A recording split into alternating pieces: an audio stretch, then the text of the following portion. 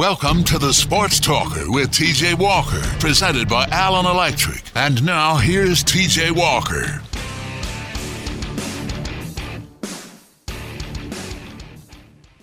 Hello, everyone. Happy Tuesday to you here, 1450, the Sports Buzz. A lot to talk about on today's show. A carryover of some of the things we didn't get to yesterday. It's a rainy, kind of an ugly day in Louisville. We're going to have Rob Doster on in the second segment as well as we normally do on Tuesday, so it should be a fun show. Trevor, how are you doing today? I'm staying dry. Yeah, you're not out and about in traffic and getting wet and all that good stuff? No, but if having no air conditioning in your car during the summer is bad, it's even worse when it rains because there's a no-win situation for it. I don't know. The best way to describe it is when it rains, I have to put my windows up because I don't want to get soaked. And then as a result of that, my windows fog up, which means I have to turn my heat on and my defrost on. So I just literally in the way I don't want to get baked in my car. Why aren't you allowed to drive the 1450 bus to and from your home and into work? Yeah, that every problem I just gave you, multiply that by 5, and that answers your question why I'd prefer not to drive the bus over my Buick. It has no air conditioning either. And again, I would be stuck in the same situation, except I'd be going probably a lot slower and having to stop and get gas twice as much. Well, I'm glad you're doing all right. But the bus is a chick magnet. I will say that. I'm sure it is. I'm sure it is. No doubt about that, Trevor. I was out and about in traffic today doing some tune-ups to my car as I'm heading down to Atlanta tomorrow for some basketball recruiting and all that good stuff. Cats Illustrated is going to be covered with basketball recruiting content as Brett is down in Charlotte right now for the Under Armour Rivals Invitational sort of deal, a workout down there with some of the best players in 2016 and 17. And then I'll be down in Atlanta for the Adidas Championship. Their circuit comes to a close. And then also we'll have some coverage from Nike Peach Jam, which is also this week, which is the best Nike guys. So tons and tons of basketball recruiting content, kind of our Super Bowl week here on Cats Illustrated. So you're telling me the message boards can't have nothing to complain about this week? Well, it's generally around this time that the football guys will start getting worked up and saying, why is there so much basketball content just 2 months before football season? So it's always a little something, but I think the people that are hungry for basketball recruiting news, I think they will be happy this week. I can't imagine there being a large abundance of football fans that are so hungry for information about the football program that they would ignore information about the basketball program. This isn't Alabama. This is Kentucky. Well, there are a lot of fans that are purely Kentucky football fans. You'd be surprised, and they're very vocal. I'm already shocked. That they're pretty vocal too. I think that they just for whatever reason they don't buy into Kentucky basketball. They think maybe it's a bit too much, and they're just football guys through and through. So they support Kentucky football, and they don't like to hear a lot of anything else. And there's a lot of people that are probably more Kentucky that are probably bigger Kentucky football fans, like basketball, obviously, because it's hard not to with how good UK basketball is historically. But still want more football news, more good news regarding the football program. So it's message boards. There's a lot of mostly good, but there are some people that will never be happy. But that's okay. I know people will be thrilled with all the basketball content that we'll have. As long as it's good news content. If it's bad news, they won't like it. Yeah, I think most of it should be good news. There are going to be most people saying nice things about UK and Calipari. It'd be great if somebody were to commit, although I doubt that happens. Brun DMC texted into the show and says that he can relate to AC problems. It was him last summer. It was Texas heat, so it could always be worse, Trevor. Yeah, and I'm not trying to say that Texas has got it worse than us, but Texas also doesn't. I don't think do they have the humidity that we have in the Ohio Valley? Or are they just straight heat?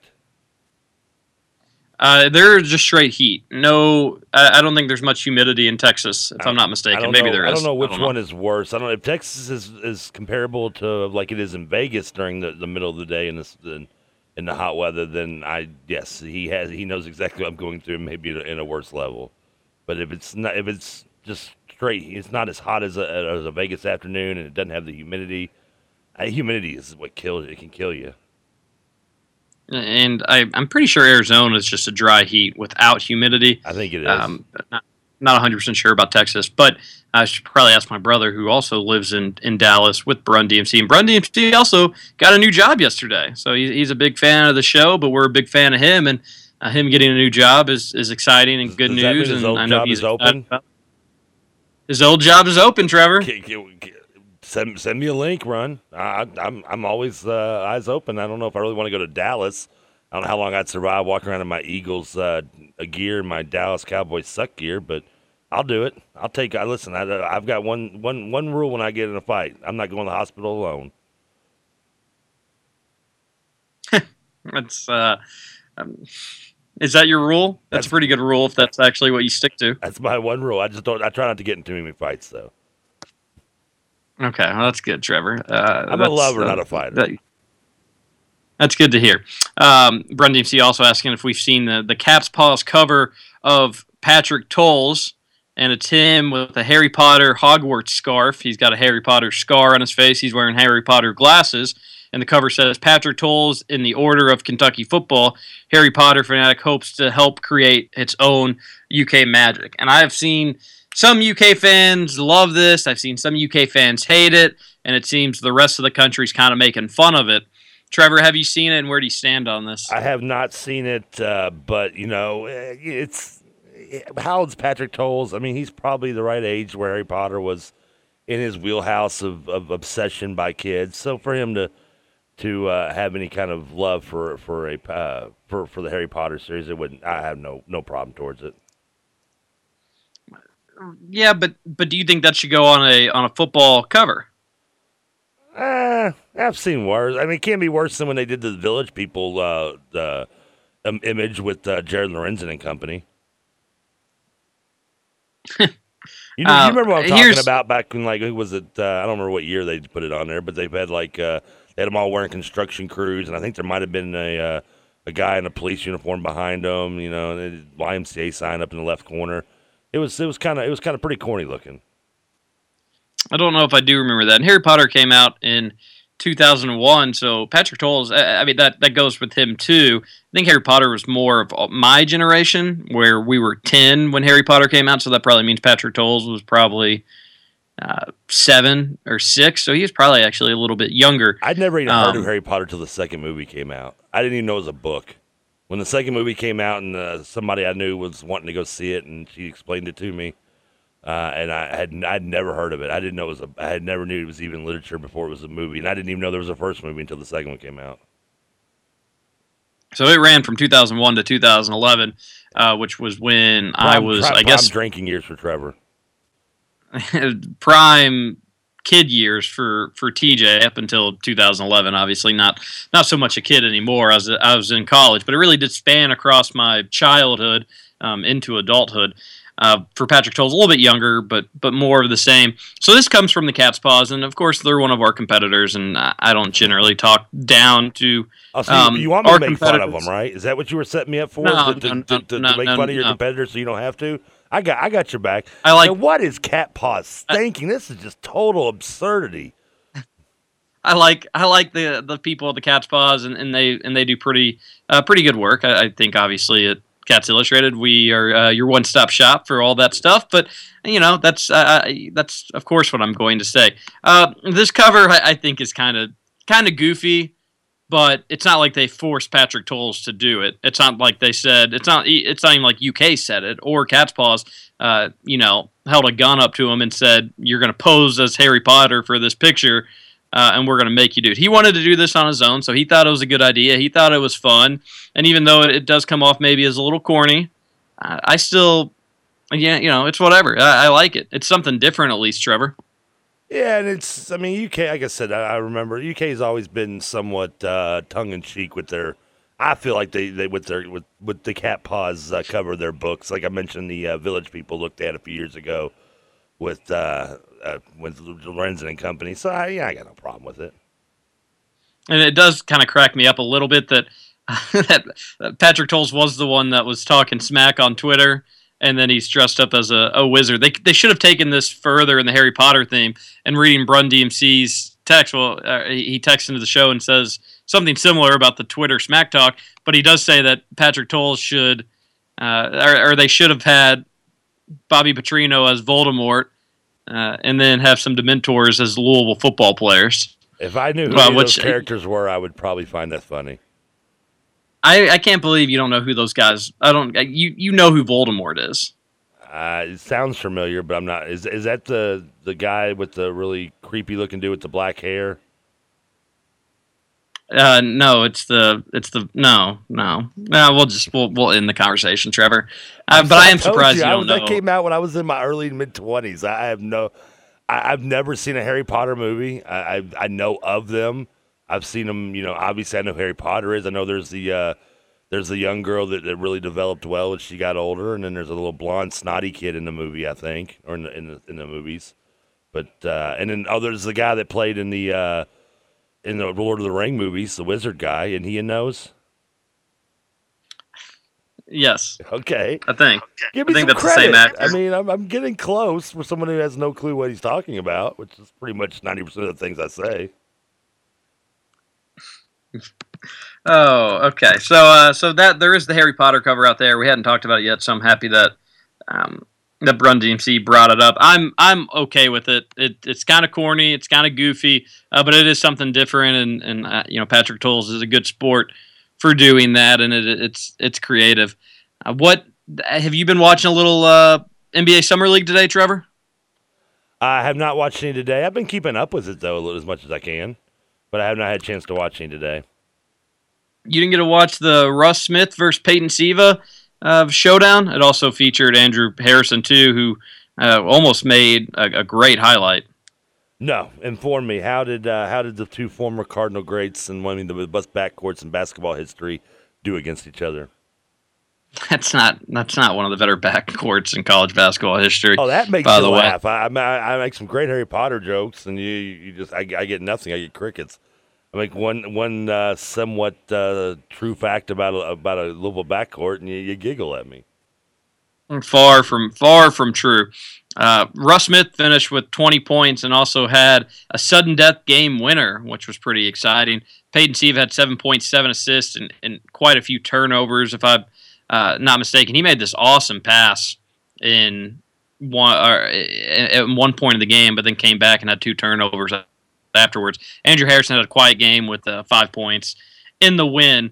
So a good game for Russ, without a doubt. Not surprised. Summer League is that's his wheelhouse. He's I would a love pure Summer League player. It probably is, and some of the moves he made were just vintage Russ Smith moves. I wish they bring the Summer League to Louisville. I think that would be awesome if they had just.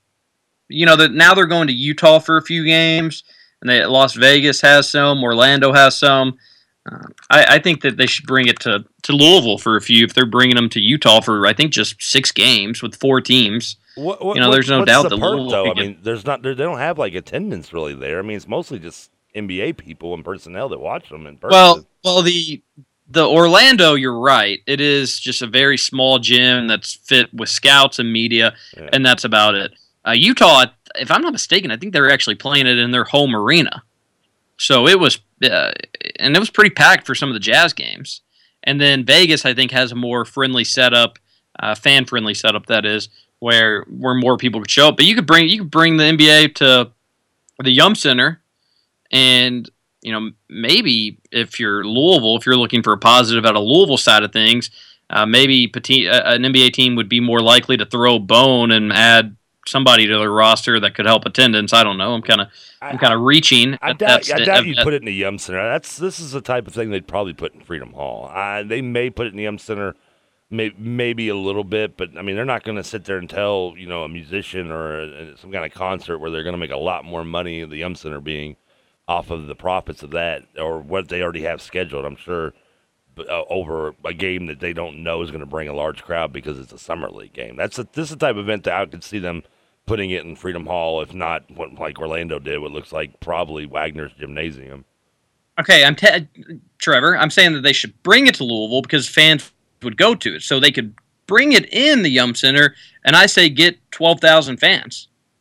Don't know. On average, not every game. I mean, maybe if a game like today might bring a nice attendance in because you mentioned the players that are involved, but a random game with no real ties to the local community for a summer league game on an early afternoon on a Wednesday or Tuesday. I don't know. Well, it depends what time you do it because out in Utah and Las Vegas they do them later, if I'm not mistaken. Orlando is earlier in the afternoon for those games. So if you did it later and the Yum Center wasn't booked up with the musicians, which most nights it's obviously not, and you were able to have some summer league games that featured some former UK, U of L, some IU players, without a doubt, I think you could get 12,000. I think you could average 12,000 because if you had a game today that featured Peyton Siva going against Russ Smith with Andrew Harrison there as well, that on a Tuesday night in Louisville with nothing else going on, you're going to get a really good crowd for that. I think you could get maybe, depending on how much tickets were, you could get maybe 17,000. So I think saying they could average 12,000 wouldn't be a stretch whatsoever. But the issue is I don't even know if the NBA would want to do it, even though attendance would be higher and it would generate more of a buzz for the NBA. I don't know if NBA teams would want to do it because then they'd feel a need to probably have Peyton Siva and Russ Smith out on the court more, along with, the UK guys. They'd want to play into the home crowd while still trying to develop and figure out what they need to do with their rosters. So they might not like it from that standpoint. I say it'd be great. It'd be fun. You could get the NBA more involved in Louisville, which is what we all want here. And I do think you could sell tickets for it. I just remember when the preseason game last year, Trevor, when you had the Pelicans and the Heat playing in the Yum Center, Monty Williams was asked so many questions about Russ Smith and this and that, and I think even Darius Miller was still on the roster at that point, and he was asked repeatedly about those guys, and he was getting so ticked off about it. Maybe that's why he traded Russ to Memphis. They did that later in the year, and then eventually Darius Miller was waived from the team. So you can imagine how coaches would feel about being asked those questions and this and that. He was so sick of it, although I don't know what he expected. You're playing a game in Louisville, and you've got a lot of U of L and UK and even a few IU ties on your team. So, of course, people are going to have some questions about that specifically. Monty Williams is a Notre Dame guy. They only care about themselves. The only time he did actually kind of get excited was when he was asked about an old Notre Dame game that he played in. I forget kind of the gist of the story, or he might have played in Freedom Hall. That was he was not the most personable coach that I have ever interviewed. He's a good ball player, though. I remember watching him in college. He was all business, and now he is, where did he end up? Because now he's not with the Pelicans anymore. Coaching-wise, I don't think I've seen his name. I was going to say player-wise, he was drafted. I think he played with the Knicks and the Nuggets, if I remember correctly. But coaching-wise, I don't know if he's landed anywhere since. He was let go. I haven't seen his name on any headlines I remember. A quick Google search shows that he has joined the Thunder staff as the top assistant, Billy Donovan. That's a good ad to have as assistant. And that way he probably stays out of the media and doesn't have to come off as this big grouch. Well, it's a nice move for Billy Donovan, too. You're a first-year NBA coach. I don't care how much experience you have in the college level. It's nice to have someone who does have experience both as a player and a coach, and Monty Williams on your staff. It's the smartest thing to do for a rookie basketball NBA coach is to bring in the experienced guys as your assistants. I can't even imagine how that would feel. You got to imagine that'd be tough for Monty. We're kind of getting off subject here, but you have to imagine that'd be tough for Monty Williams to go from being the head coach, coaching maybe the best young player in basketball, and then now you're going to be an assistant with a first-year coach where you have to feel that you know more than him and can do a better job. Instead, you're just going to have to keep your mouth shut and let Billy Donovan ultimately kind of have a trial and error period in his first year as an NBA coach. But Monty's young. Monty's still young enough to know that he'll get another opportunity if he does the job right in OKC. He'll have another head coaching job offer. 43 probably, but it probably wouldn't be anywhere great. He'd probably go to a young, small market team and have to kind of work his way up. I mean, Scott Skiles has been hired 3 or 4 different times. I mean, retreading in the NBA is not uncommon. At that point, probably all about the money. In some more NBA news, the Bucks president says they could move the team to Las Vegas or Seattle if they don't figure out a deal for their arena. No mention of Louisville, which is kind of a punch to the stomach for NBA fans that want Louisville to come to town or be considered. Realistically, I think it's clear that Louisville's behind those 2 teams, and the best thing that could have happened is expansion, where they add a team in the West and a team in the East, and I think Louisville would be a good front runner there. It doesn't matter, TJ. It's a moot point. They're not moving that team. You see the bottom line. Yeah. You're right about that. You're correct about that. Which brings up another point of how this. If I was a Bucks fan, I would absolutely hate the president for saying something like that. But that's we can have this conversation later. We need to head to commercial break because we're gonna have Rob Doster on. We're gonna talk basketball. We're gonna talk about Jamal Murray's passing up $1 million possibly to play at Kentucky. We know that Rob Doster isn't as high on Jamal Murray as I am, but we're going to not talk so much about talent as terms of decision making. So stick around here on 1450 The Sports Buzz. We'll be right back. Where I want to be, turn around.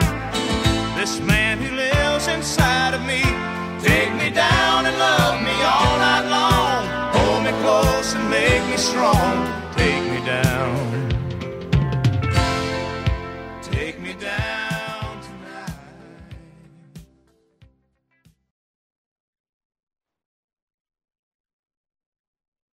You're listening to the Sports Talker with TJ Walker, presented by Allen Electric. That's a lovely accent you have. New Jersey? Austria. Austria? Well then, good day, mate. Let's put another shrimp on the barbie. Traveling in a freighter combi on a hippie trailhead full of zombies. We're back.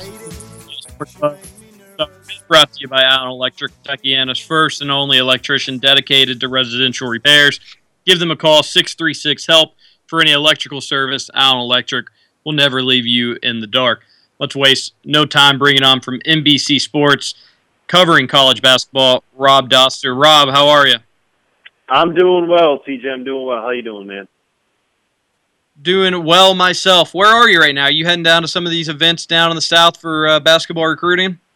No, I actually won't be down there. I'll be in Philly for the Adidas event up there. But I got a kid on the way, man. I can't be going all the way down to Augusta at this point. I got to be within driving distance. Understandable. You'll find out soon enough about that, DJ. No. Hopefully Trevor never will. That's the one thing we can all agree on. I agree with you there, but I am in no rush in that department. But good for you, being a good husband, future dad. For all you guys Augusta, know, there might be little junior Trevors running around already. I just want that to be said. I found that hard to believe, Trevor. Yeah, you got to get a woman to go home with you before you can. You got to go to step 3. I got to get to step 1 and 2, I guess. That's a good point. Anyways, Rob, what'd you make of the United States Women's World Cup team? You know, we're having you on here to talk college basketball. We'll kick it off with the soccer question. I mean, I loved it. I think that was. I've watched a lot of soccer over the years, and I think that those first 15 minutes or 16 minutes or whatever it was as impressive as any 15 minutes that I've ever seen in any soccer match. I mean, that game was over before it started, man. And it was kind of frustrating. Like, look, I'm happy they won and everything, but I cleared out my Sunday to be able to watch this game. And then, within 10 minutes, it was like, well, does True Detective start soon? When does that come on? Can I get it on HBO Go already? So it kind of, to be honest, it kind of ruined my night. I planned my day around that. But, I mean, there's worse ways, I guess, to have your night ruined than to have the U.S. win the gold medal. So maybe I'm just complaining a little bit too much. We talked exactly about that on the show yesterday. What's more exciting? Because Trevor, we're trying to get him into soccer.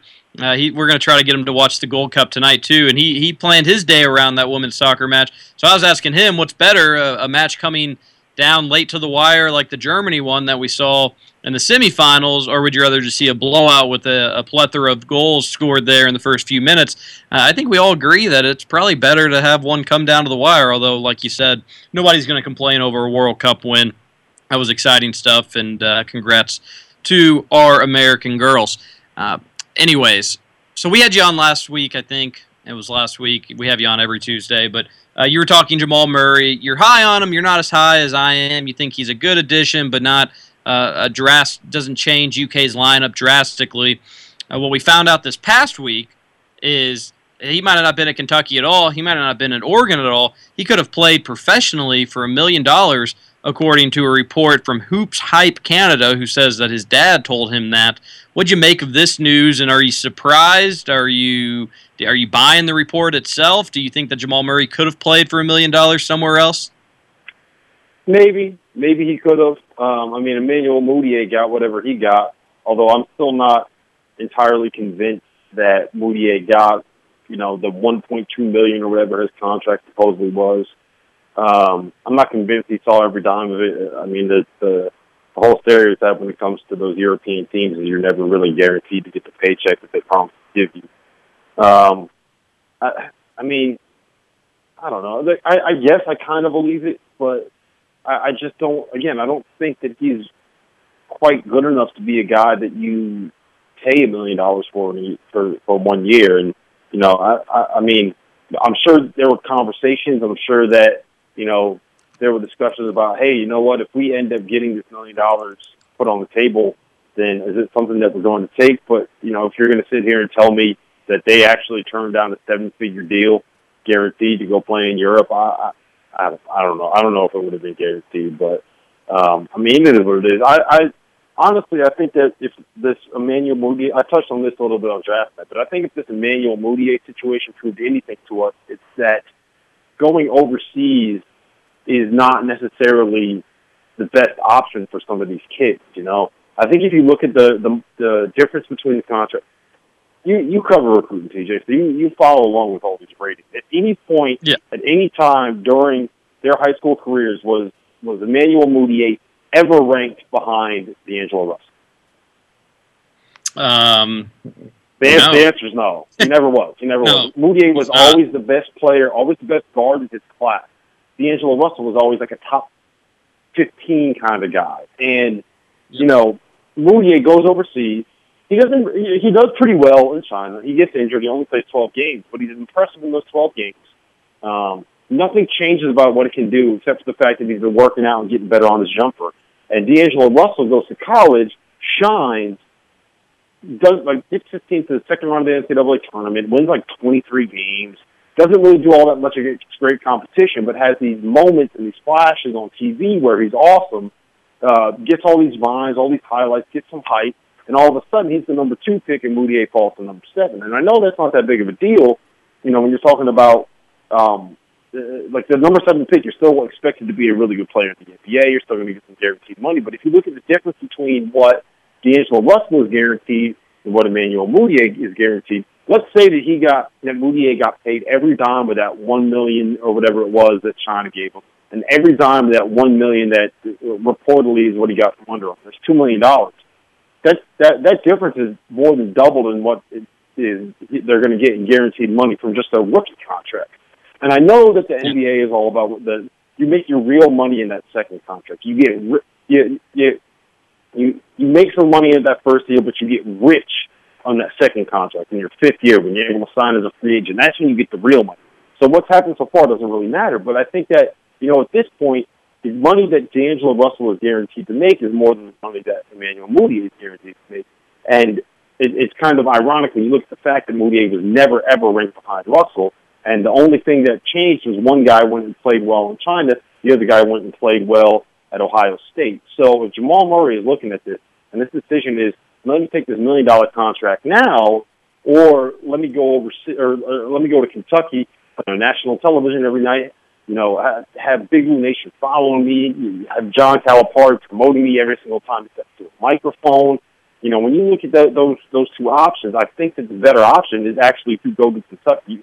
And if we're being honest, the money that gets floated around, and we've talked about this before, TJ. There's, if we're actually being honest, it's not like these kids are going to college for free. You know what I mean? Like you hear the rumors, I hear the rumors. Who knows what's actually true? But let's just put it like this: like none of these top 20 kids are necessarily getting free ride. It's going to be free for them to play for college football. So when you factor that in as well, I financially, to me, it just doesn't really make sense to go overseas unless you're forced overseas like Moody does. And Trevor tells me second pick makes $4.1 million, seventh pick makes $2.5 million. So that reiterates your point right there. Is that just the first year, or is that for the life of the contract? That's the first year. The first year. So over 4 years, let's say they play out that 4-year contract, that ends up being like $6 million difference, 3 times what Moutier got to go to China. So yeah, you get that immediate money, but it doesn't. It's not going to pay off for him in the long term.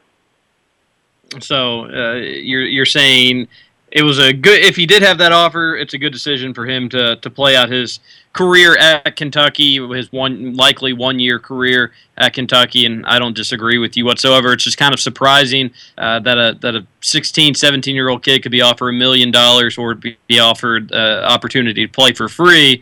But you're saying if you think long term, it's just the better decision to go to to play where you're going to be seen. Yeah, I mean, I think it always is the better decision to play college ball, unless you don't really have a choice to make. And that's the thing about Moutier, is he didn't really have a choice to make. You know what I mean? Like he wasn't going to be playing at SMU if he went to SMU this year. And I think it's almost more of an issue it might have hurt him even more to have these like NCAA, academic violations, amateurism issues. I think that's more of a red stain or a red flag on your profile than it is to go over to China and get injured and only play 12 games. Because for some reason people think it's so terrible for a kid to try to make money that people want to give him off the talent that he has. Yeah. Well said. I hadn't really thought of the Emmanuel Mudiay, D'Angelo Russell aspect just like that. But you're right. Emmanuel Mudiay was always ranked higher than he was, and at some points, Emmanuel Mudiay ranked maybe the best player in the class. And despite going 7th, which is still pretty good, he is losing a significant amount of money if he were to go higher. We had a question from one of our listeners, Rob, and we're speaking with Rob Dostler from NBC. He wants to know, we've heard Pitino complain in the past that being an Adidas school doesn't help with the recruiting. So does Michigan becoming a Nike school again with Jordan as their basketball affiliation? Will that significantly affect their recruiting and who they go after? I think that the impact is a little bit overblown. I think there are individual circumstances where shoe companies play a major role. I think with Antonio Blakeney, the thing that spurred that whole conversation that Rick Pitino had, I think shoe companies played a massive role, but it wasn't like, all right, think about it like this. It wasn't, Blakeney was a Nike kid coming up. He played for a school that was sponsored by Nike. He played for Each One Teach One on the AAU circuit, which is a Nike program. I believe that's Amari Stoudemire's program. It's the same one that, Ben Simmons played for. All his mentors were guys that were running programs. All his basketball mentors were guys that were running programs that were sponsored by Nike and made their living because Nike was, funding with them with money. And it's not like, this isn't like a scandalous thing, but these coaches, the way they make their living is they get funded by Nike and they run their programs and they put these kids in Nike sneakers. And, everything is to get these kids into the Nike family, so to speak. And so what happened was, when Blakeney committed to Louisville, before he ever took a visit to a Nike school, the situation was like, all the people that he respected as basketball minds, and all the people that he was friends with in the college level and the high school level, and all these different basketball minds and people that he knew were kind of like, dude, what are you doing? you're a Nike school, you're not going to get a chance to go to, Kevin Durant camp or LeBron James camp or any of this other stuff. And, I think the situation was more, it wasn't because of the sneakers that he was going to wear in college. The situation was, it was his people who just so happened to be affiliated with Nike. And I think that right there is what the core of the issue was. And that brings up a good point about Blankney. He's kind of that example of, like you said, why Pitino went off on that rant. But it will be interesting because Michigan is one of Adidas is kind of running out of schools, especially from a basketball standpoint. So there is no doubt, I think, Rob, and you can tell me if you disagree with me, where, and you kind of explained why, where these guys are given money by these shoe companies, not to directly influence their decisions, but they're kind of grateful to those schools. Adidas has the second best crop of talent, without a doubt, right behind Nike. A lot of the really good guys this past year were Adidas guys. So Michigan leaving that pool, I think, is going to open things up maybe a little bit more for Louisville. But at the end of the day, most kids don't decide based on shoe companies, but you are right where there are people telling them, hey, maybe it'd be better if you did look at some of these schools, or you at least owe it to them with everything they've done for you to give these shoe company schools a look. Yeah, I mean, look, if you're if it was all based on shoe companies, then you want to be affiliated with Nike over Adidas simply because Nike has more kids and better kids than Adidas does or than Under Armour does. That's just, the lay of the landscape at this point. Nike is got the best circuit, the best talent. They have LeBron, they have Jordan, they have Kevin Durant. They basically have everybody. So that's who you want to be with. But again, I don't think that this decision to go from Adidas to Nike has very much to do with the basketball side of things. But to be honest, basketball isn't even Michigan's biggest program. The football is. That's their flagship athletics program. I don't know enough about college football recruiting to know if that plays any role in it at all. But I think this decision has more to do with the football side of things than with basketball recruiting. And again, I don't see this having a massive impact on Michigan's recruiting. Like, let's put it like this: I don't think that switching from Adidas to Nike or Jordan would have kept Tyus Battle committed to Michigan. Yeah, that's there's a good example of a guy who was a Nike guy committed to Adidas but did decommit, and I agree with you. I think there are some circumstances where guys are pushed to certain schools because of their shoe affiliation, but you did have Malik Newman, who's kind of the sweetheart of the Nike UIBL the last few years, going to an Adidas school. So it goes both ways. Same with Andrew Wiggins going to Kansas. So you'll see some guys do that. Last question before we let you go. There's been a big debate on which class is better, recruiting class for 2015, Duke or Kentucky. Which one are you taking, and give a reason why? Ooh, that's tough. I'm going to say that Kentucky is probably better at this point, just because I think that Skull is the best player in this class, and I'm not completely sold on Derek Thornton being able to contribute immediately. He's not. A lot of guys that reclass and go early are guys that are old for their age, and Derek Thornton wasn't old for his age. He's just going to college early. So I think that right there is why I would say that Kentucky's class is better. That said, in the long term, I think that Brandon Ingram, there's a chance he could end up being the best player in this class. So when we look at it 10 years from now, it all depends on what Brandon Ingram and Skull turn into. So, from a potential standpoint, I think that Ingram might have a little bit of a higher ceiling, but in terms of what their immediate impact is going to be this season and what is likely their only season in college basketball, I think that Kentucky's guys are going to end up having a bigger impact.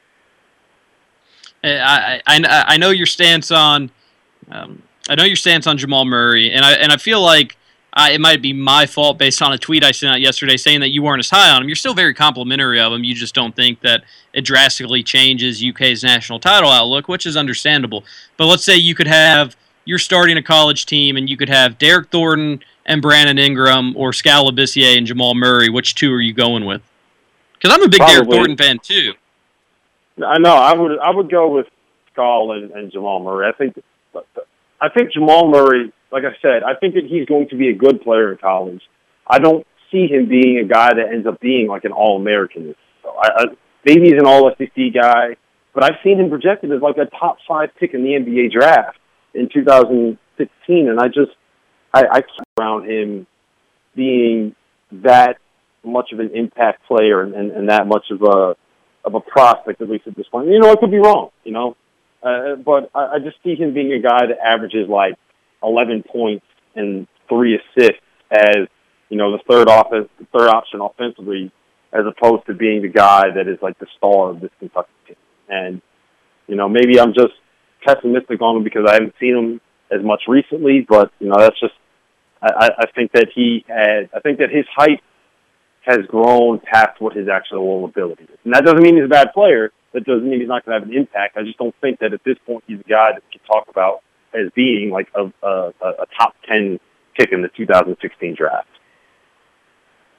Well, the good news is we'll have a season to find out just how good he is and if he can live up to that hype. Because you're right. I mean, there has been, ever since that Nike Hoop Summit game, there has been a lot more hype surrounding him. Last question before we let you go, Rob. If you give me a 2016 recruit that you think Kentucky fans should keep an eye on. We talk basketball recruiting on this show enough, but it's nice to get a fresh and I guess generally a better opinion on that sort of thing with you on the show. Well, I think the top 6 guys in this class are unbelievable. I think that especially the top 3, Justin Jackson, Jason Tatum, and Harry Giles are 3 guys that I think are going to end up being all-stars for a long time at the NBA level. And I think they're going to be guys that we could talk about for the 2016-2017 season as being 3 guys that potentially be, National Player of the Year. I think Jason Tatum at this point, I know he's got a list of 4, but I think that at this point he's probably going to end up being Duke or St. Louis that he goes to. If I was a betting man, I'd say he ended up at Duke, so maybe Kentucky fans don't want to get too excited about him. Harry Giles and Josh Jackson, I think, has a chance to be, a Paul George kind of impact player with his ability to defend or his ability to rebound, how good he is offensively. If I'm a Kentucky fan, though, the guy that I really, really want is Malik Monk. I think Malik Monk is the most entertaining player in this class. He's like, what about games where he goes like 2 for 15? But also, he's capable of exploding for like 45 points. He dunks on everybody. When he gets hot, he's hitting like 26-foot threes, like 3 straight possessions. He's such a fun player to watch when he gets going. He's a little inconsistent, but he's a guy that I could see being, a real difference maker at the college level. And if I'm a Kentucky fan, once you get past those top 3, that's the guy that I'm with. Yeah, it'll be interesting to see how 2016 shakes out. We're going to learn a lot more this week at plenty of great recruiting events. Rob, thanks for much. Thank you so much for joining us here on 1450 The Sports Buzz. Keep us updated on Baby Watch, and we'll talk to you soon. All right, sounds good. Take care, guys. And another show with Rob where we didn't talk movies. We've got to change that next week, but it's always great to have him come on the show. You got to quit thanking him so much for coming on, too. You're going to spoil him. I was never that nice to him. He's going to. I do appreciate him coming on. That politeness for me, and I just can't. I do appreciate him coming on. It is, talking to you all day, Trevor. It's a breath of fresh air. I can imagine. I'm kidding. I'm going to get a text from my mom here in a second saying that I'm being too mean to you. That's me. Listen, you've sat here and flat out called me a moron and an idiot. I don't think you saying that having someone else to talk to is a breath of fresh air is any worse than that. And those didn't offend me, so I think you're good on that note. But it is nice to have somebody on the show that knows a thing or two about recruiting from a national scale. Although, I mean, I thought you were going to say a thing or two in general. No, you know a thing or two about a thing or two, and that's about it, though. But he still isn't as high on Jamal Murray. He said he thinks he's going to be the 3rd leading scorer on Kentucky's team next season. I think, if I'm not mistaken, he said 3rd best scorer. I I think he's going to be the leading scorer or close to him and Scalabisi. I'm taking Jamal Murray over Isaiah Briscoe, and I'm doing that every time. And I can't wait for the season to play out because I've been incredibly high on how talented he is. Trevor, what do we need to do about commercial breaks here? Oh, come on! This isn't your first rodeo, man. You've been doing this for a while. I tell you what. Let's take a quick break. We'll come back for a short segment. Maybe we can talk about the news. I just read about a Han Solo spin-off movie for Star Wars, and then we'll finish off a normal at the top of the hour for the long stretch at the end. Well, it's 4:55. We don't have time for a short break at the 5 o'clock. Why the hell did you ask me? I just wanted to see. I wanted to see if you're still. Wanted to see if you're still on your toes. This is watching currently. We'll take a break at the 5 o'clock hour. We'll run through. In Charlotte beating Brooklyn here in the NBA Summer League. Great. I don't know Aaron Harrison's final numbers, but I've kind of peeked up every now and then to see what's going on. Saw him hit a very important three to kind of put the game out of reach.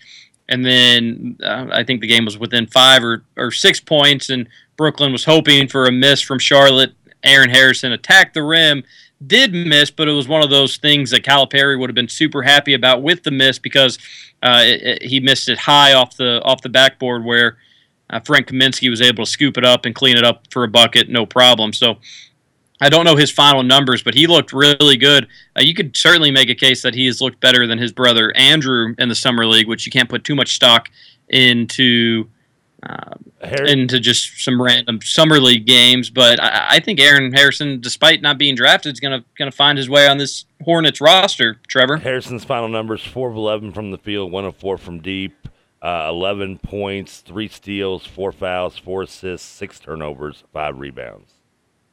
Was that today? That's today. 29 minutes and 19 seconds of action. Well, the turnover's a little high. Yeah, but everything else, a little sloppy. But he's playing with guys. You could say this about anybody. He's playing with guys that he's never played with before.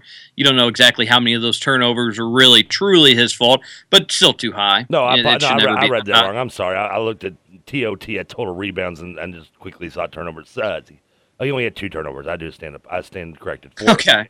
Yeah, 4. I was going to say 6 is a little high. And I thought he played a great game and ends up having 6 turnovers. That doesn't make for a great game. So, like I said, you know how the box score says TOT for total rebounds. I just read it wrong across the bottom. So 11 points, 6 rebounds. 4 how many assists? 4 assists, 3 steals, and 2 turnovers. That's a pretty solid game from just a contributor. This isn't one of your high-scoring NBA games that's in the hundreds or 110s. They play different minutes. I think it's only 9 or 10-minute quarters, which is a little shorter, and you're playing with guys, like I said, that you've never played with again. So 11 points of 64, that's not bad. Second on the team in scoring, tied for 3rd in rebounds, led the team in assists, led the team in steals, and I don't know if I mentioned it, but tied with Frank Kaminsky for 3rd in scoring, both behind only veteran guard Troy Daniels. Interesting. So that's he is a veteran. 4 points, 3 rebounds, no other stat across the board. Just 10 minutes played. Who's he playing for? Brooklyn. Brooklyn, yeah. Man, I forgot to even keep an eye on him. Of course, I'm doing the radio show, so I wasn't able to watch it in full. But before the show started, I was watching that game, and I forgot to even keep an eye on him. Little tough to note. One of the best recruits to not get probably one of the bigger flops in terms of over projection in terms of recruits. Cliff Alexander, 21 minutes, 53 seconds, 2 of 6 from the field, 6 points, 4 rebounds, 4 fouls, no blocks, no assists, no turnovers. Interesting. I can't believe Cliff Alexander's lack of success out of high school. He played on the same AAU team with Jahlil Okafor, and I don't care what some other guys say. I watch plenty of their games. They played for Mac Irvin Fire in the Nike AAU EYBL circuit, and there were games he was just flat out better than Jahlil Okafor. Trevor, I don't know how to explain it. You look at Okafor, who's dominating college or who dominated college basketball in his 1 year. Has played 1 summer league game and nearly had a double-double with 20 points, 9 rebounds. He looks like he's got a very bright, promising future. and then you have Cliff Alexander, who you're wondering if he's even going to make it in the NBA ever. And he's a prime example of why the one and done rule is good for the NBA, by the way. He comes straight out of high school. He's a top 10 pick? Oh, without a doubt. Yeah, I mean, maybe top 5, without a doubt. That is another prime example of why I argue why. I know you can say the one and done may not be good for college basketball, not be good for the kids. But you know what? The rule's not in there as much for them as it's protect the NBA and its assets, and it's why it's excellent. This is another example of why it's good to have the one and done rule for the NBA. That's a really good point. I don't have a stance one way or the other on the one and done. I don't think that you should force somebody. I think people should be able to go in the NBA right away, but I don't have restrictions on being able to serve alcohol. There's age restrictions on joining there's age restrictions on many other jobs. Why can't there be one on being in the NBA? Well, again, it's not my league, so I can't make the rules for it. But I think if somebody's good enough to play basketball, and basically somebody who's good enough to work for your company, you let them work for your company, regardless of their age. If they can do a good job, you let them in. So that's my only thing. But again, I don't have money in the NBA. I'm not an NBA owner. And if I was, I agree with you, Trevor. I would 100% want the one and done rule. And you bring up a really good point about Cliff Alexander, because he would have stolen money from an NBA team had he been able to go straight from high school, because I don't know what happened. He was better than Jahlil Okafor in some games, not every game. And overall, I think Jahlil Okafor is probably the better prospect, but it was close. You were having that conversation, and now you look at these two and think that they played on different planets with how different their games are. So I'm kind of embarrassed that you could watch those games and think, oh yeah, they're in the same conversation, because I was a Cliff Alexander. I was a big Cliff Alexander fan. The only thing I can think of is maybe the bully ball that he played didn't translate, but he was still a really good defender. He still blocked shots. He still was a rebounding machine, and that's all things that should be able to translate. Even if the offense doesn't follow through, those all should be able to translate, and none of it did. He's just a big body. He's almost just a kind of doesn't do anything good. And you can be good in high school just being athletic. That's why Tim Couch was a all-state first team all-state basketball player in high school senior, because in high school basketball it doesn't take skill to be good and to be successful. It just takes almost athleticism and size. And I've been enjoying something Doster they've been doing on NBC, where they've been re-ranking their classes over the last 11 years, 12 years, whatever. That being said, noticing guys that are ranked in the top 10 or top 15 that are in the lower 20s, or even in some cases maybe unranked. Cliff Alexander, in your mind, when you think back 10 years from now, one of the bigger flops in terms of complete hit and miss or swing and miss on a projection of a recruit? What? Sorry, what was the you kind of cut out there at the beginning of that question? Alexander, when you look back in 10 years from now, one of the bigger flops that you can remember, you always remember of a complete swing and miss at the projection of a recruit coming from high school to college? Oh, without a doubt, he would certainly be in that. I'm sure there's other names, but of course we forget their names because they were misses. He will always be in that conversation. I mean, without a doubt, he will always be in that conversation of guys where you just wonder, what the hell happened. Even Josh Selby, to a certain extent, and is he in the NBA? He might be in the D League or something. I don't know if he's actually in the NBA per se. A quick Google search says that he's embracing an international path. He was number 1 in the rankings, but he'd be in that same conversation. There are other guys, but again, when you were compared to the best of the Kansas guys, by the way. Well, you got to wonder if that's a coincidence or if Kansas is getting unlucky. I think that's got to be at least some of a coincidence. They had a guy not to mention, they have a guy like Wayne Selden, who was looked as being a one and done and top 15 pick coming out of high school. And did he declare this year? I can't remember if he did. I don't even think he got drafted. Or did he? I think he's coming. I think he's coming back. Is he back again for senior? Who would you rank in your recent memory? Who would you say? It's hard to say with the Cal years, but who's the highest recruit to fall the flattest in terms of in Kentucky basketball that you can think of? It might be Aaron Harrison if you're talking about NBA rankings. Let's table this conversation. Okay. I'll think about it, and you think about it as well. We're going to head to commercial break. We'll come back here on 1450 The Sports Buzz. Stick around. Song of the South, sweet potato pie, and I shut my mouth. Gone with the wind. There ain't nobody looking back again.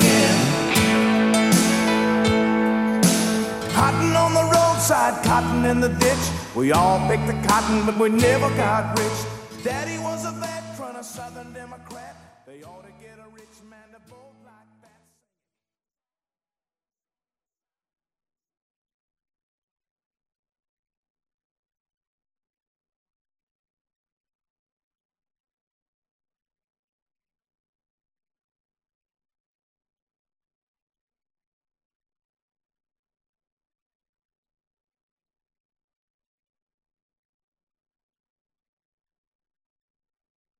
You're listening to the Sports Talker with TJ Walker. Sorry, folks, we're closed for 2 weeks to clean and repair America's favorite family fun park. Sorry.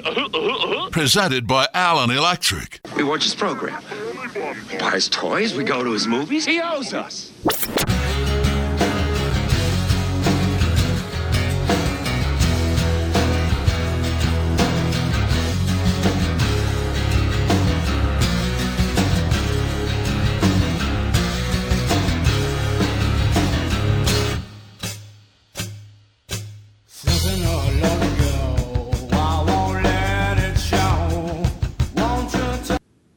We're back at 1450 The Sports Buzz, one final segment on a rainy Tuesday afternoon.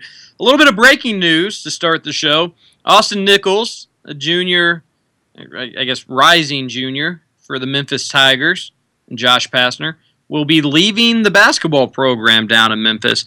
This is significant. And we don't know if he will plan on heading to the pros, if he'll plan on heading overseas, or what his deal will be, or if he'll transfer.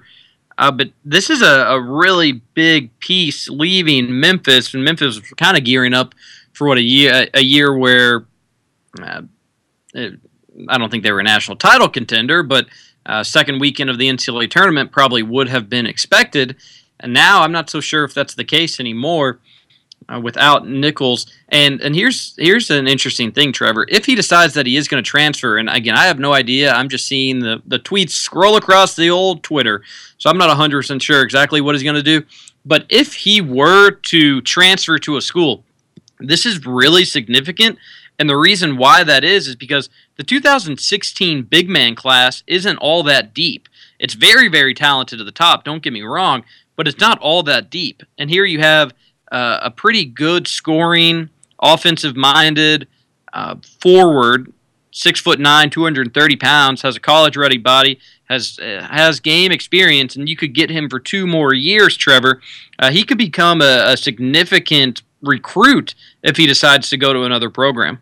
I'm assuming he has to sit out a year. He's not a grad student, right? Yeah. So he'd basically be a 2016 recruit. He'd have to sit out a year. And then he'd be able to play college basketball again in 2016, 2017, which he was born in 1994. So that would put him pretty old. So he might decide just to start his professional career as soon as possible.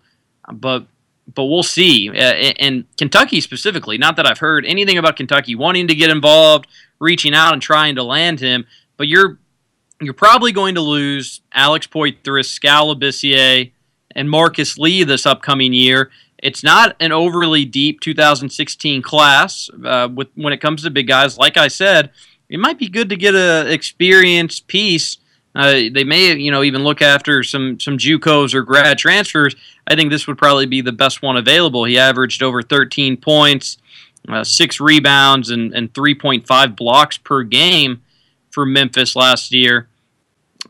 This will be certainly something to keep an eye on, depending on what he decides to do. Yeah, and like as you mentioned, you're getting and you would know better than I would because you said you like to talk to Toster about recruiting because I don't follow it as much. But if it is a weak big man class, as you stated, he automatically, I would assume, would move up near the top of the ladder in terms of the importance of wanting to get him, and as well as you kind of stated, you're getting a seasoned guy. I mean, somebody who's not, wet behind the ears and right off the high school gym that has been through the trenches and knows how to compete and can make an immediate impact right away. Not that a freshman can't, but a better chance of him being more productive as an immediate impact than you would expect, maybe even from a freshman, especially one that it would be probably in the middle of the recruiting class. Yeah. Without a doubt, and again, there's John Calipari knows what he's doing on the.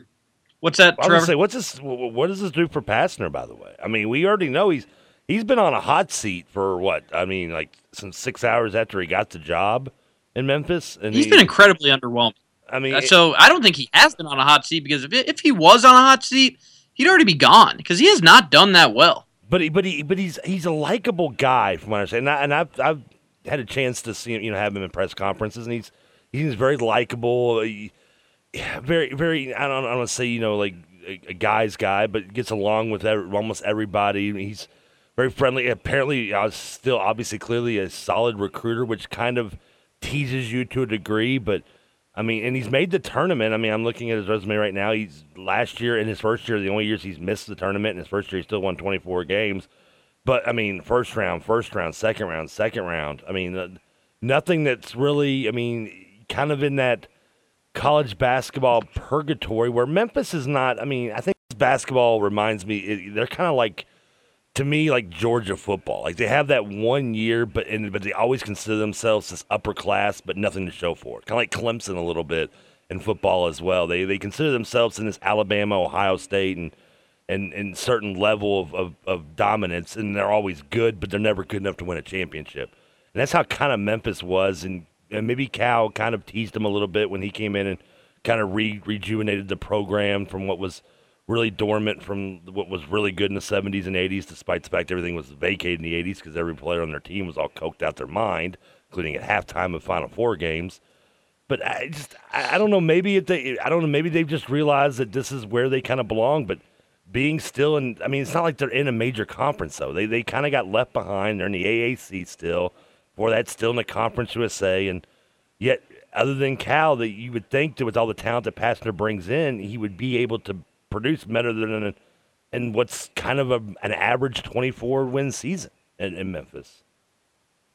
Yeah, you're kind of right. He's doing just enough where they're staying relevant, but you got to imagine fans in Memphis are expecting more, and for reasons like you said, that Calipari, they were really riding high then. He left, and a lot of Memphis fans acted like, hey, we don't need you anyways. Fine, if you want to leave, and they were bitter, obviously. Oh, yeah. But they said, if you want to leave us, we're going to be okay. And Josh Pastner did seem like a great hire. John Calipari was getting whoever he wanted, wherever he was, and you had to imagine that maybe some of the assistants had something to do with that. So he was young, eager to get on the recruiting trail. I've actually met Josh Pastner, and it was just your average hello, hey. So he was nice. He's got this very old flip phone that he still uses, which is hilarious to me. He refuses to curse, I believe. He's very religious and won't curse or say anything vulgar, which I think is kind of funny and cute in today's age. He played at Arizona. Yep. Was on their Arizona national championship team that beat Kentucky in 1997. So it'll be interesting to keep an eye on him, because I do think expectations were high heading into this season. If they underperform, and it's tough for him to not get a lot of wins in the AAC, because it's just not that great of a basketball conference or a football conference or a conference altogether. It's not that great. So it's going to be tough for him not to get a lot of wins. But if they don't make the second round of the NCAA tournament, if you're a Memphis fan, you just have to wonder, is that your ceiling? And hopefully you think to yourself, no, it's not, and you wonder if they make a change. But certainly keep an eye on Austin Nichols and what he decides to do. Again, I haven't heard anything about Kentucky being an option. Again, this is all happening right now. But with 2016 being a thin recruiting class, I'm sure Kentucky would at least be interested. Now, I don't know if Calipari would want to poach from one of his friends and former assistants. Supposedly, Austin Nichols, this is coming from Gary Parrish of CBS. He asked for his release 7 business days ago, and Memphis denied the release today. Nichols plans to appeal and or hire a lawyer. Does nothing make you look worse when you deny the kid? I mean, what does that do to benefit anybody? All that does is make you get the kid, what, in 2 more years against his will, and you basically put out the image to everyone else that if you choose us, you better choose us wisely because we'll never let you go. I hate it. It never works out well for the school. I think there maybe, and I forget who it was, there's maybe been one circumstance where the kid asked for his release, didn't get it, ended up staying with the school. But it's basically like being in a relationship, and we always come back to this analogy. It seems like, and then wanting to break up, but then your significant other holding something against you, as so you can't. Yeah, that's called blackmail. I believe it's illegal in most states. Yeah, well, I don't know how this is legal. You know, a kid doesn't want to be at this school. He's going to already have to sit out a year. And he's got a binding contract that he signed, which is his letter of intent. But those are only year by year anyway. So, I mean. That's what I was thinking. If they are year to year, I guess, did he already sign his letter of intent for this next upcoming season? I guess. Do they do that? Do they give you letter of intents each season? I mean, I know they can revoke your scholarship if they feel it necessary or they just want to, but do you have to re-sign a letter of intent each season before each year, or is that just to decide where you're going straight out of high school? I don't know. I'm going to need to talk to somebody after the show today, and we'll come back to this conversation. And back to Pastner, by the way, there's one thing I think Memphis could maybe, and I know I've had discussion. I remember with Doster, it just kind of clicked in my head moons ago. It seems like many moons ago, but Pastner is only 38 years old. I mean, he is very young still. I mean, and he's 38 with 6 years under his belt. I mean, so to tell you he started 33. So if you're Memphis, I guess we both agree they're kind of just the hamster on the wheel running in place at this moment a little bit.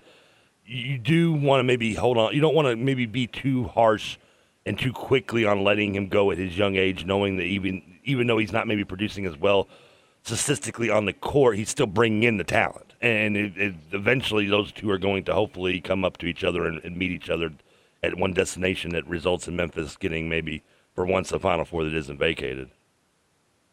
Well, and I'm not making a cow joke. The '85 Final Four was vacated too, so just hold your horses, Kentucky fans. That wasn't just a straight cow joke; it was a multi-Memphis joke. I don't know. I think you had your guns ablazing. Hey, listen. If I can make a cow joke and a Memphis joke in the same time, that's what we call a trifecta in my world. And then, of course, I think Pastner recently put one of the hired an assistant coach of a recruit's parents, multiple parents. They signed Dedrick Lawson and Keon Lawson, who were both four stars from Memphis, and I'm pretty sure they put their dad on the staff. And I think they also might have two younger brothers that are very promising basketball recruits. So maybe Memphis holds that again. You know, maybe that is what Josh Pastner is clinging on to, is a brighter future. I don't know. But this Austin Nichols stuff will be something to keep an eye on. Before we went to commercial break, Trevor, you were asking maybe some of the more disappointing Kentucky basketball recruits. Yeah. Now, did you mean during their time at Kentucky or what they went on to do? Well, I mean, obviously, I think those kind of go hand in hand. I mean, I don't know how many unless there's a specific name you have in your mind that was underachieving significantly Kentucky, then had a solid pro career. Off the top of my head, I don't know how many Bogans comes to mind. I don't think I would really hard to find it to say he underachieved at UK, but he has had a very good pro career beyond what may have been underachieving at Kentucky in some people's eyes. But I was thinking more of just kind of falling a high recruit that falls, I don't want to say just completely flat, but well below expectations. And the Harrison twins you brought up as an early example is kind of what I was referring to. I mean, yes, there obviously was success with their tenure at Kentucky, 2 Final Fours. No championships, but yet 2 Final Fours. But let's be honest, I mean, they were two very deep Kentucky teams that weren't necessarily all reasons why the Harrison twins weren't the ones carrying them to those Final Fours, even though they did hit big shots and played well. You're right, but I mean, there have been some guys that have had solid. Aaron Harrison's Kentucky career was solid. It wasn't. I don't know if it ended up being the 5-star career both Andrew and Harrison. No, they fell well short of their expectations. Well short. But part of that, and especially their second year, they were kind of pinned up. There was a lot of talented. They're on 2 really, really talented teams, where maybe you hate saying this, but maybe it would have been better for them to go to a school like Maryland, where they would have gotten a lot more shots, been the focal point of the offense. Where both years they were at Kentucky, that was not the case at all. Especially the second year with just super talented guards too.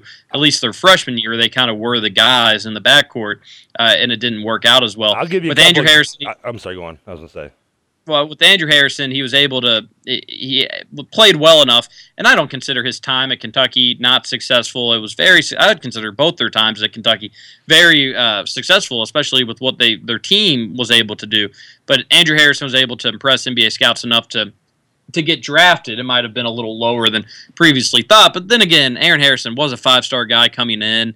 Didn't put up great numbers at UK. He was known to be a shooter. His shooting numbers were far from great, and ends up going not selected, not drafted. So he would be up there. I think Alex Poythress would be in the conversation. Again, like I've mentioned on this show several times, when you watch that guy in high school, he was just a monster, able to do it all. We haven't seen that from him, with the exception of an occasional game here and there. He's not consistent. He's going to have another year, in 2 years maybe if he wants it. So he's got more time to figure things out, and we'll see. Another name would be, I thought Alex Legion was going to tear up college basketball way back when. There's a blast from the past. That never happened. So he would be in the conversation as well. And he didn't. He had a very short career at Kentucky, very short. Names that come to me: Daniel Orton, who was a top 20 prospect coming in. I think he was ranked 17th when I was kind of looking up during the break. He was ranked 17th. Clearly fell way short. Now, granted, we got to be a first-round pick. Something was still one of the best draft day interviews in the history of NBA. When Stan Van Gundy, when asked why they took him, said, "I don't know, it wasn't my choice." And you could tell at that point Daniel Orton had no hope. Even if he thought he had hope in Orlando, he wasn't going to at that point. Marvin Stone comes to mind, which can maybe rank for both Louisville and Kentucky to a degree.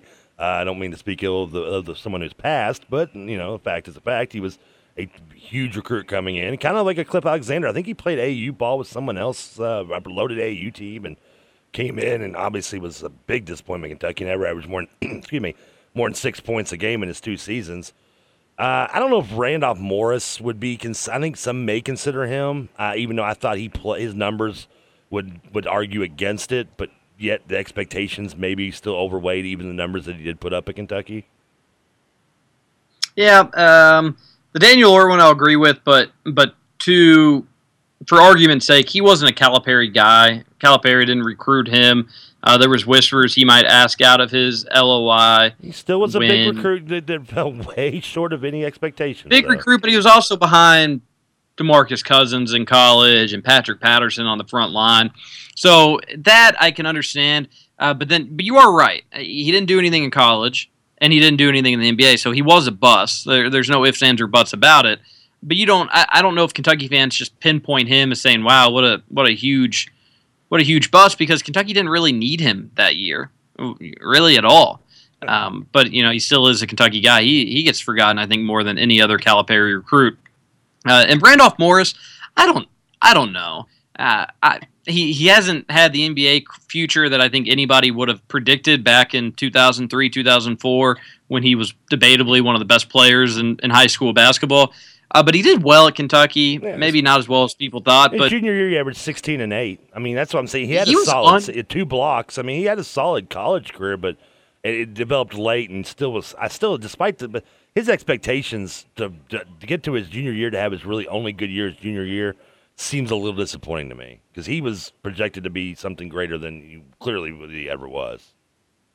And by the end of his junior year at Kentucky, he was, I don't know if you remember this, Trevor, he was unstoppable one-on-one in the post. And this is going to be a crazy comparison, and I'm probably going to regret doing it as soon as I say it, but he was almost like Jahlil Okafor efficient on the block when it was just one other guy. Like, if he got the ball in the post, one other guy was guarding him, and there was no double team, he was scoring. Now, he was much slower than Okafor, and if you did bring another guy on him, he had no idea really what to do in that double team. Yeah, he averaged 1 assist a game. Would turn it over. Not known for his passing. He was slow. Not a great defender.